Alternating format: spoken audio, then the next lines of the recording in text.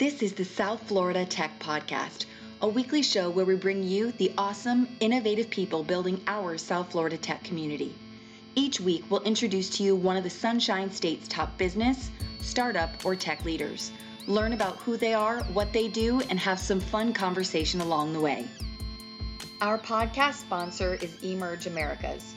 Each year, global enterprises, disruptive technology, and elite startups are highlighted at Emerge's premier tech event connecting the Americas. The event is held in Miami Beach, which to date has hosted organizations from over 40 countries and featured over 250 speakers from around the world. Emerge Americas is transforming Miami's tech hub by connecting entrepreneurs, investors, leading business executives, and decision makers. Brad Feld is an early stage investor, entrepreneur, and the co-founder of Foundry Group, Techstars, Mobius Venture Capital, and Intensity Ventures. I mean, most well known, at least in my case, as the author of the book Startup Communities. He's also earned a bachelor's degree in master's from Massachusetts Institute of Technology, hence the shirt today. And he's had a number of successes in venture capital investing, entrepreneurship, and he's done so much in terms of writing in content to share his thoughts, ideas, and insights to startup founders and startup community leaders throughout the globe. And there's been a guiding light, at least for our organization, on a number of things. So Brad, thank you so much for joining us here today and for sharing some time with us. My pleasure. I think the easiest question just to start off with was tell us a little bit about who you are and what you do on a daily basis nowadays. Sure. I am based in Boulder, Colorado. Amy and I split our time between Boulder, Aspen, Colorado, and Homer, Alaska, where we have a house. She grew up in Alaska. I spend the bulk of my work time with Foundry Group, which is a venture capital firm that invests across the US that we started in 2007. I'm also a co-founder at Techstars, of which Foundry is also very involved in. So I spend a decent amount of time with all things Techstars. I love a couple of things. I love reading, so I read a ton. I love writing, so I write books. And I love running. So I run marathons and generally spend a lot of time outside running around in the mountains. And then one of the things that's a real joy is Amy and I don't have kids. It's just the two of us and a dog. And lucky you. Yeah, while COVID has been extremely difficult on many dimensions, of course, including both economically and from an equity perspective, we love spending time together. So the opportunity to just spend huge amounts of time together is another thing that I spend my days on. That is so sweet. I mean, we could have a whole podcast on just that, but so much to cover today, but really excited about it. I was wondering, I mean, even when we were in the green room, you were talking about investments that go way back. So you've been doing this for a while, since 1987, if that's correct. And I guess I'm curious, how do you get on a career path like this? Can you call it a career path? Is it a calling? Is it a passion? Why did you decide to pursue this? Yeah, I think it's it ends up, the good answers are personal versus generic, because I don't think that it's a career. I've never really thought of this as a career path, and I've never really thought of myself as having a career. I'm sure there are other people who are VCs who do think of it that way. So I'll answer the question very personally. Here was my path in 60 seconds or less. I went to school. I'm a nerd. I went to MIT. I started a company while I was there. So I was an entrepreneur. I sold that company to a public company in 1993. And at that public company, I reported to the co-chairman and I learned how to buy companies. I also took basically all the money that I'd made selling my first company, a couple $1 million, and I invested in 40 startups between 1994 and 96. So I learned how to be an investor by being an angel investor at the beginning of the commercial internet. I then accidentally ended up joining a group of people and investing with a team that spun out of SoftBank in the 1990s, originally called SoftBank Venture Capital, then ultimately called Mobius Venture Capital. But during that period of time, I still started a number of companies and was co-chairman of a handful of companies. So I straddled this investing, operating, co-founding thing. And when the internet bubble collapsed in 2001, 2002, I decided that I would be just an investor. I couldn't be an operator. Although I've gone on and founded a number of things since then. An example would be Techstars, where I was one of the co-founders, and of course, Foundry Group, where I was one of the co-founders. But it wasn't really a deliberate path. And one of the powerful things to sort of end the story is, having now been investing since 1994 in companies, first as an angel and now as a VC, one of the extremely interesting and powerful things that I've had to learn is the combination of the nature of the passage of time, combined with both success and failure. And I've come to the place, from a kind of linking it back to your question about a career, from a career perspective, when people ask me, well, how do I become a VC? My answer is just go do stuff. It's kind of the generic answer to how do I become a whatever, right? But in that domain, like, by doing stuff, you learn, you have successes and failures. And the path to the thing you want to do is not a straight path. It's very chaotic.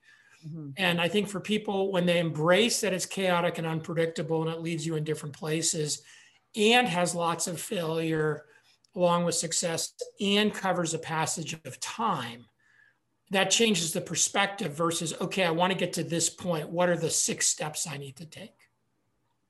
It's pretty well. Just quickly. So just to recap, so you're saying you sold your first business, and then you made $1 million, or you took $1 million and you invested that across other companies? I sold my first business. We sold it for a couple $1 million bucks. And I think after tax, when all the dust settled, maybe I had $1 million, $1.5 million of cash. I don't know the exact number. And I took that cash and I told Amy that we would never have less than $100,000 in the bank.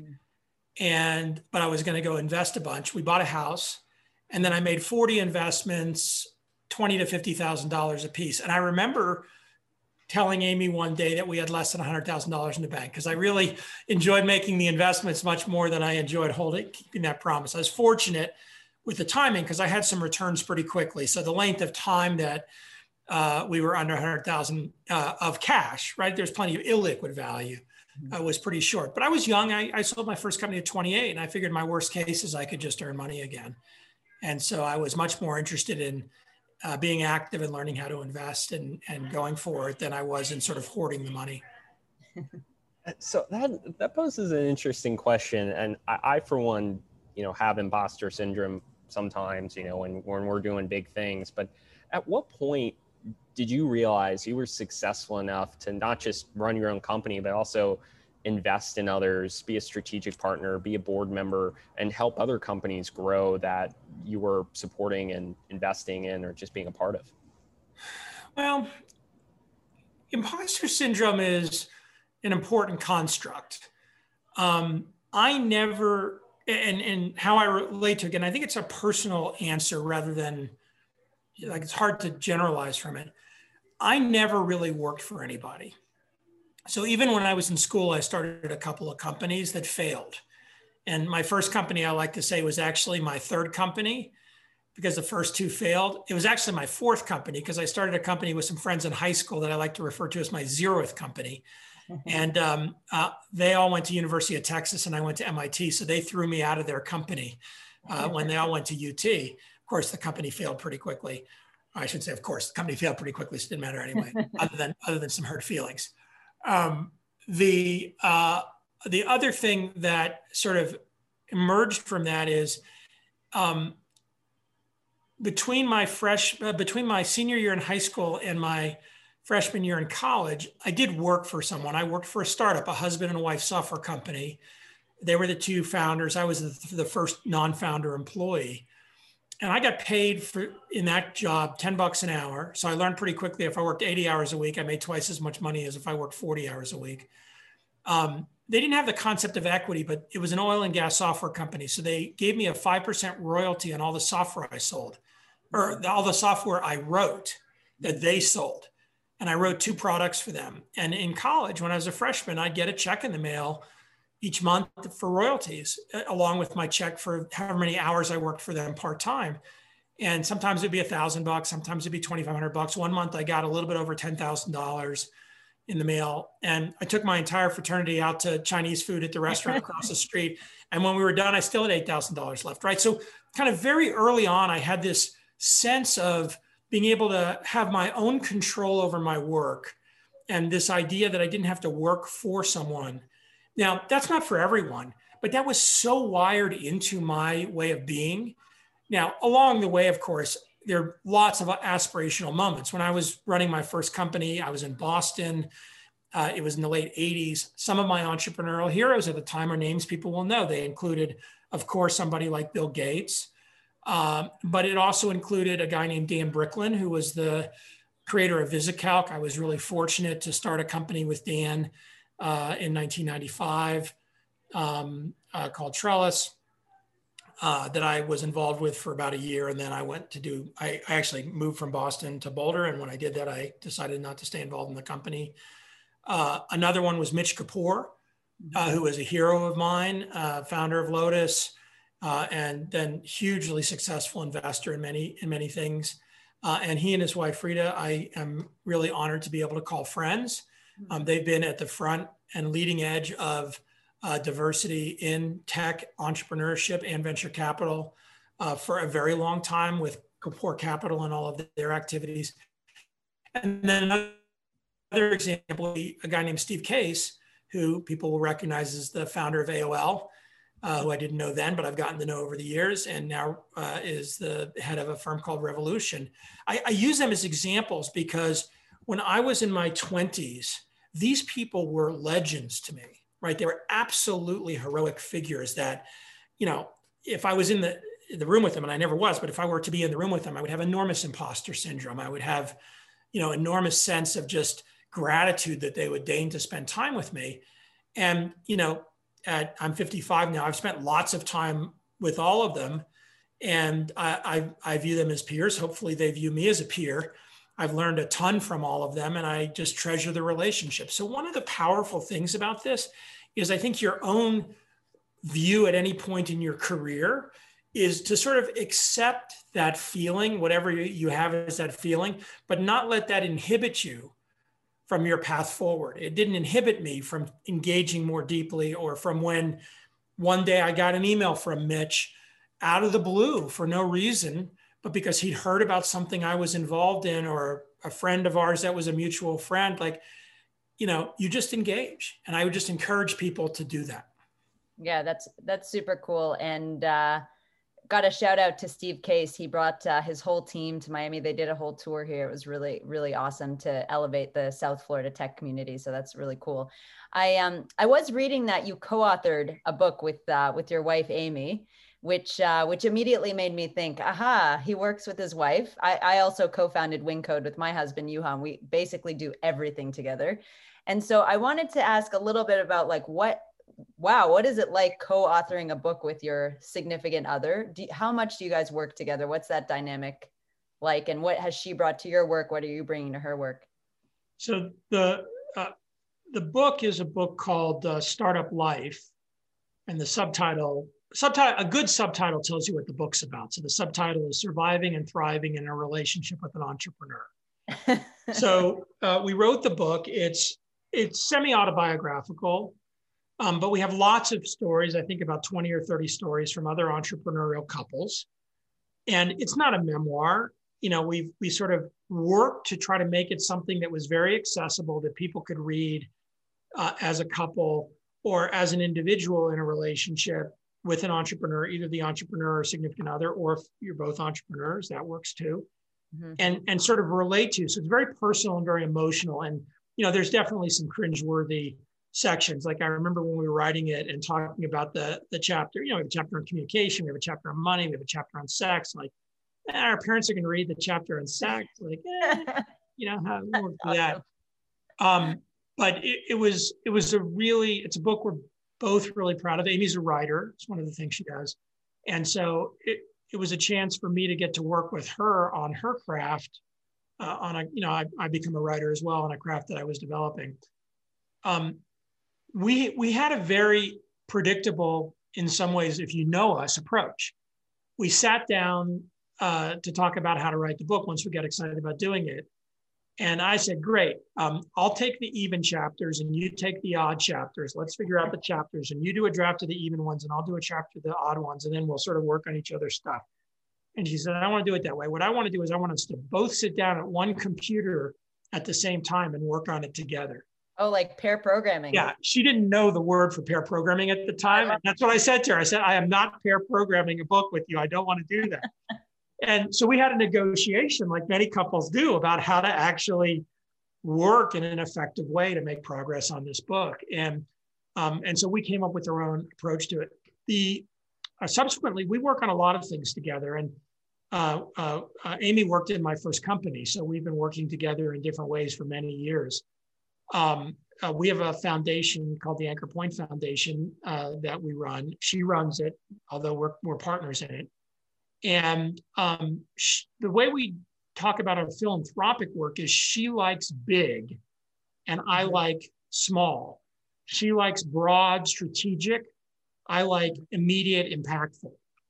And so our philanthropic activity covers that whole range. She's on the board of the Nature Conservancy. She's on the board of Wellesley College. She's on the board of a hospital foundation here in Colorado. But we, in addition to all that, we start many nonprofits and help, with our funding, help other people get nonprofits started. But typically I'm the one that's deeply engaged in that work, but we're talking about all of that all the time. And so that communication and sort of that shared purpose and shared vision, even if we're dealing with different things functionally, has been an important part of our own working relationship. So you would recommend working with your significant other? I love it. I mean, Amy and I have been together 30 years. We have many things that have been stressful that we've worked on together, and we've learned from each other. We share in each of our places. We have a shared office, so I'm sitting in our shared office. I have a desk here. Her desk is literally there. I'm touching her mouse. We also have separate space. So, right now I'm on this. She doesn't want to be sitting next to me while I'm doing this. So she's in a separate space, but we spend a lot of time even working on different things, but with physical proximity. And it's just the reinforcement of that in a relationship, for me at least, and I think for her, has been a real joy of our life. That's really cool. And I did also read that you guys have done a lot of work in the diversity space, diversity and equity. And I'm wondering, did that start together? Did Amy inspire you to do that? Were you already doing that? Are you doing it together? And what is the diversity? If you want to just briefly say what it is. Yeah. I'll separate it into, I think generally speaking, there's a number of different areas where we put a lot of energy. I like to talk about gender diversity specifically because that was really the beginning of my own journey with the idea of diversity, equity, inclusion. And now I love the use of the word belonging in that construct, going back to 2005.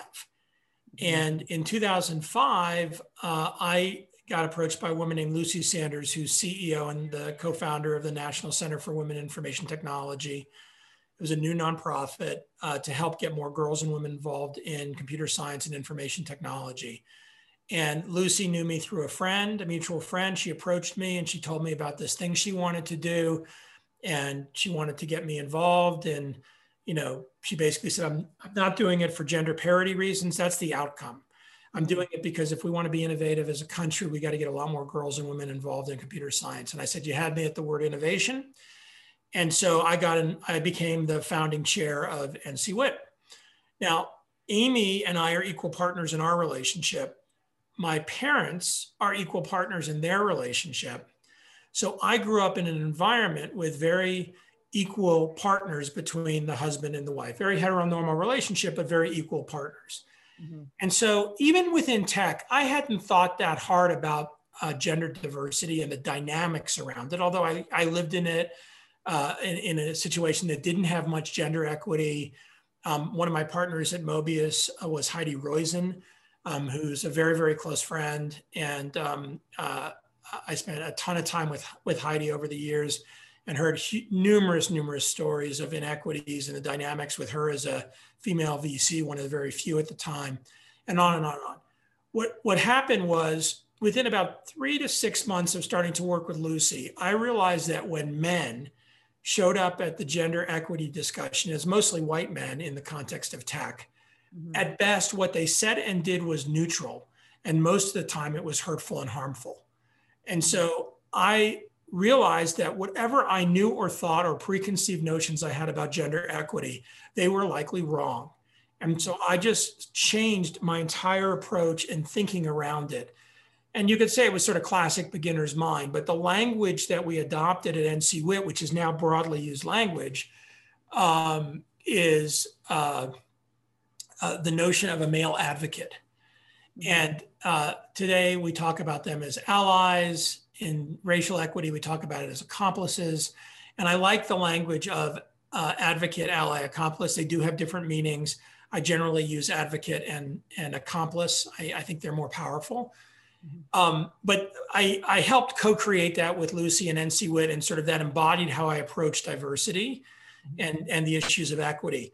When George Floyd got murdered, I realized that Amy and I had been very long-time supporters of social justice initiatives, but very passive. I had been a very passive participant in racial equity, and more specifically, the elimination of racism in America. And that passivity included activity in tech and entrepreneurship and venture capital. And so I spent the second half of the year, among other things, going very deep on that. And I don't think we have time to go extensively around it, but I've talked about it on other podcasts. And I took the same approach. I assumed that pretty much anything I said or thought about racial equity, about racism, about social justice, any conversations I showed up at best, what I would say or do would be neutral, and that it had the potential to be harmful or hurtful. And so I had to be uncomfortable, and I just allowed myself to be uncomfortable. I had to engage. I had to do things, and I had to show up as an accomplice or an advocate, not as somebody who was solving a problem or who knew the answer. Yeah, so well said. And I think one of the last questions we have here, just with the time today, I've read Startup Communities years ago, as I mentioned. The Boulder thesis, I think, has been a guiding light for many. And I know you have a new book out right now, and maybe you can mention what that's about. But what has really driven you to write these books that have been, I think, impactful for many, not in just building companies, but also building the communities around those successes? Yeah, so the new book is a sequel to Startup Communities. It's called the Startup Community Way. And for Eric Ries fans and Lean Startup fans, it's an homage to his second book, which is called The Startup Way. And I asked Eric if I could use the Startup Community Way as a title, as an homage, and he said yes. He actually wrote the foreword to the book. So there's a lot of intellectual linkages between Eric's work on Lean Startup and my work on Startup Communities, and we've talked about that over the years. My motivation, if people are interested in Startup Communities, I encourage you to grab a copy of the Startup Community Way, available at all fine booksellers online for you.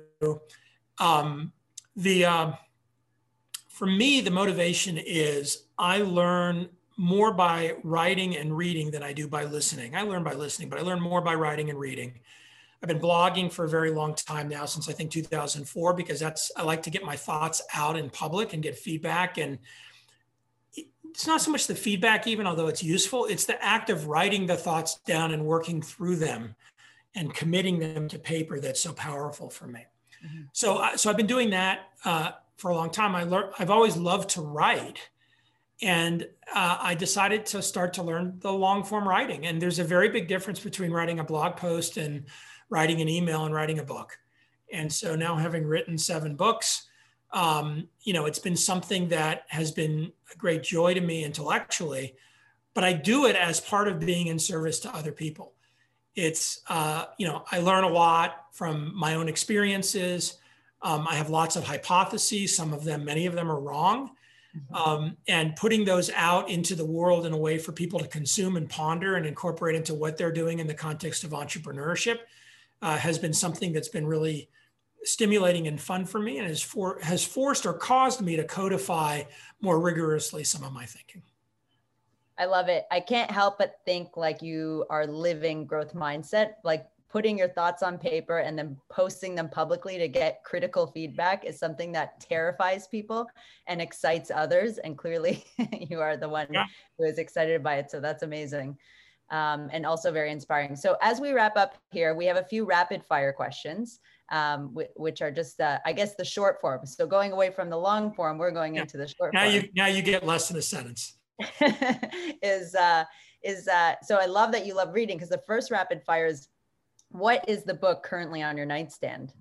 So what are you reading right now? Well, I have a couple, because I often read several books. One of them is the book I'm listening to while I run, is the second book of the Broken Earth series by N.K. Jemisin. She is the best, I think she's the best female Black sci-fi writer that exists today. She's just spectacular. And there aren't a lot of women who write sci-fi, and there are not a lot of women who are Black who write sci-fi. So she's a special, amazing writer, because she's better, not just as a Black female sci-fi writer. I said it wrong. She's one of the best sci-fi writers today. And she happens to be a Black woman. So I linked them together. So that's one. I listened to that. The Obelisk is her second book in that series. I have a book called The Future of Text that I'm reading. That's a bunch of short essays by people that just came out about the idea around what text is in the future. And then I'm reading a book by Neal Stephenson, and I don't have the title, but it's basically his collected essays. So Neal Stephenson, who's another amazing sci-fi writer, one of my favorites, relatively recently released a bunch of short essays and stories. He apparently, his publisher told him he was famous enough that he could do something like that. So they packaged it up, and it's great because it goes back into the 1990s, but it also includes some contemporary stuff. Love it. What is your most productive time of day? Morning. I'm an early to bed guy. Amy and I don't drink mostly for health reasons. I run a lot. We're in bed by 9 o'clock usually. Sometimes, there would be nights we're in bed before 8 o'clock. We get up early, and I would say till 11 o'clock is my sweet spot. Okay, sweet. So time you go to bed is 9. What about the time you wake up? It varies. I used to be that guy that woke up at 5 o'clock every morning, no matter what time zone I'm in. I stopped using an alarm clock in 2013. And so now I wake up whenever I'm done sleeping. And that could range from, 4:45 to, 8:30, 9 o'clock. Crazy. I love it. That's very cool. I also want to get rid. That's goals, life goals for me, is getting rid of the alarm clock. What is your favorite podcast? I am a long-term and consistent listener to Tim Ferriss' podcast. I think Tim is the best at the long-form exploratory essay. And, if people don't know Tim's podcast, he usually is interviewing somebody around something they've just done, a book, a movie, but the book and the movie are not the podcast. The podcast is going deep on the person and learning lessons from the person. I also very much enjoy the Give First podcast, which I co-host with David Cohen at Techstars, where we interview for 30 minutes mentors and entrepreneurs from around the Techstars system. That's self-promoting, I know, but David does a lot of the interviews. I do a few of them. And then, I've sort of ebb and flow off specific podcasts instead of subscribing to a bunch. I when friends send me one that they think is interesting, or somebody that I don't necessarily know sends me one that they've done, I listen to them because that's how I learn about other people. So I'm much more interested in that kind of podcast surfing than every time a podcast comes out being obsessed about it. Cool. And then final rapid fire is there a motto, mantra, or quote that you live by or that continues to inspire you? Sure. Lots of them. My father, when I was a teenager, said to me, if you're not standing on the edge, you're taking up too much space. So that one comes around a lot.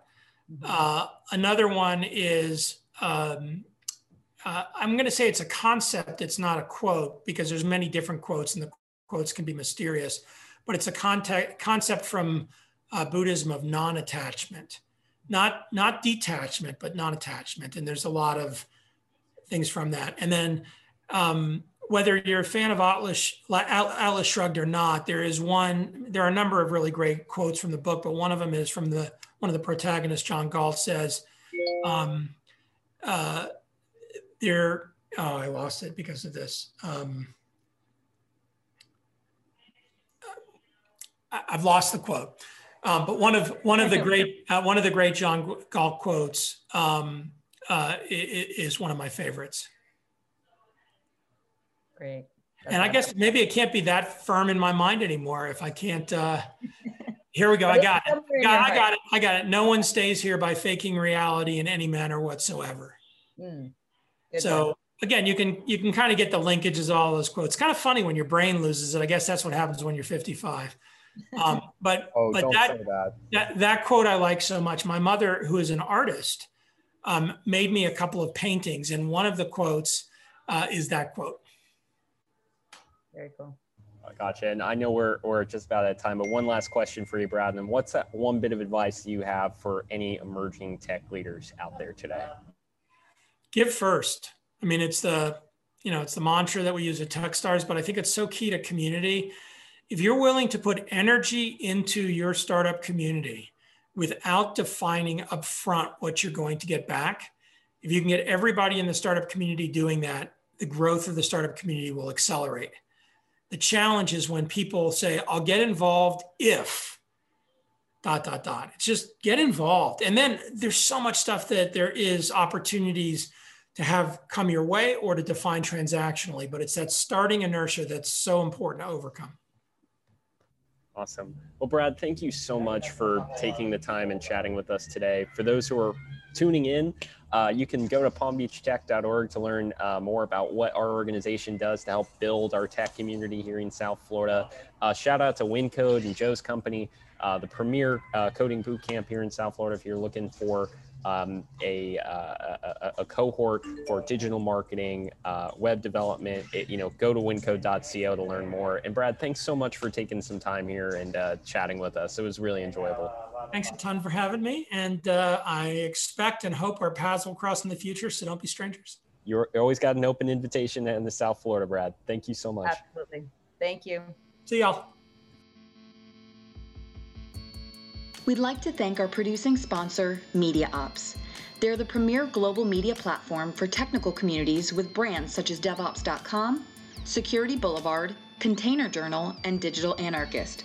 DevOps.com, their primary brand, attracts and engages a thriving online community of technology professionals around the world. It is the largest collection of original content relating to DevOps on the web today, featuring up-to-the-minute news, highlighted stories, blogs, and more.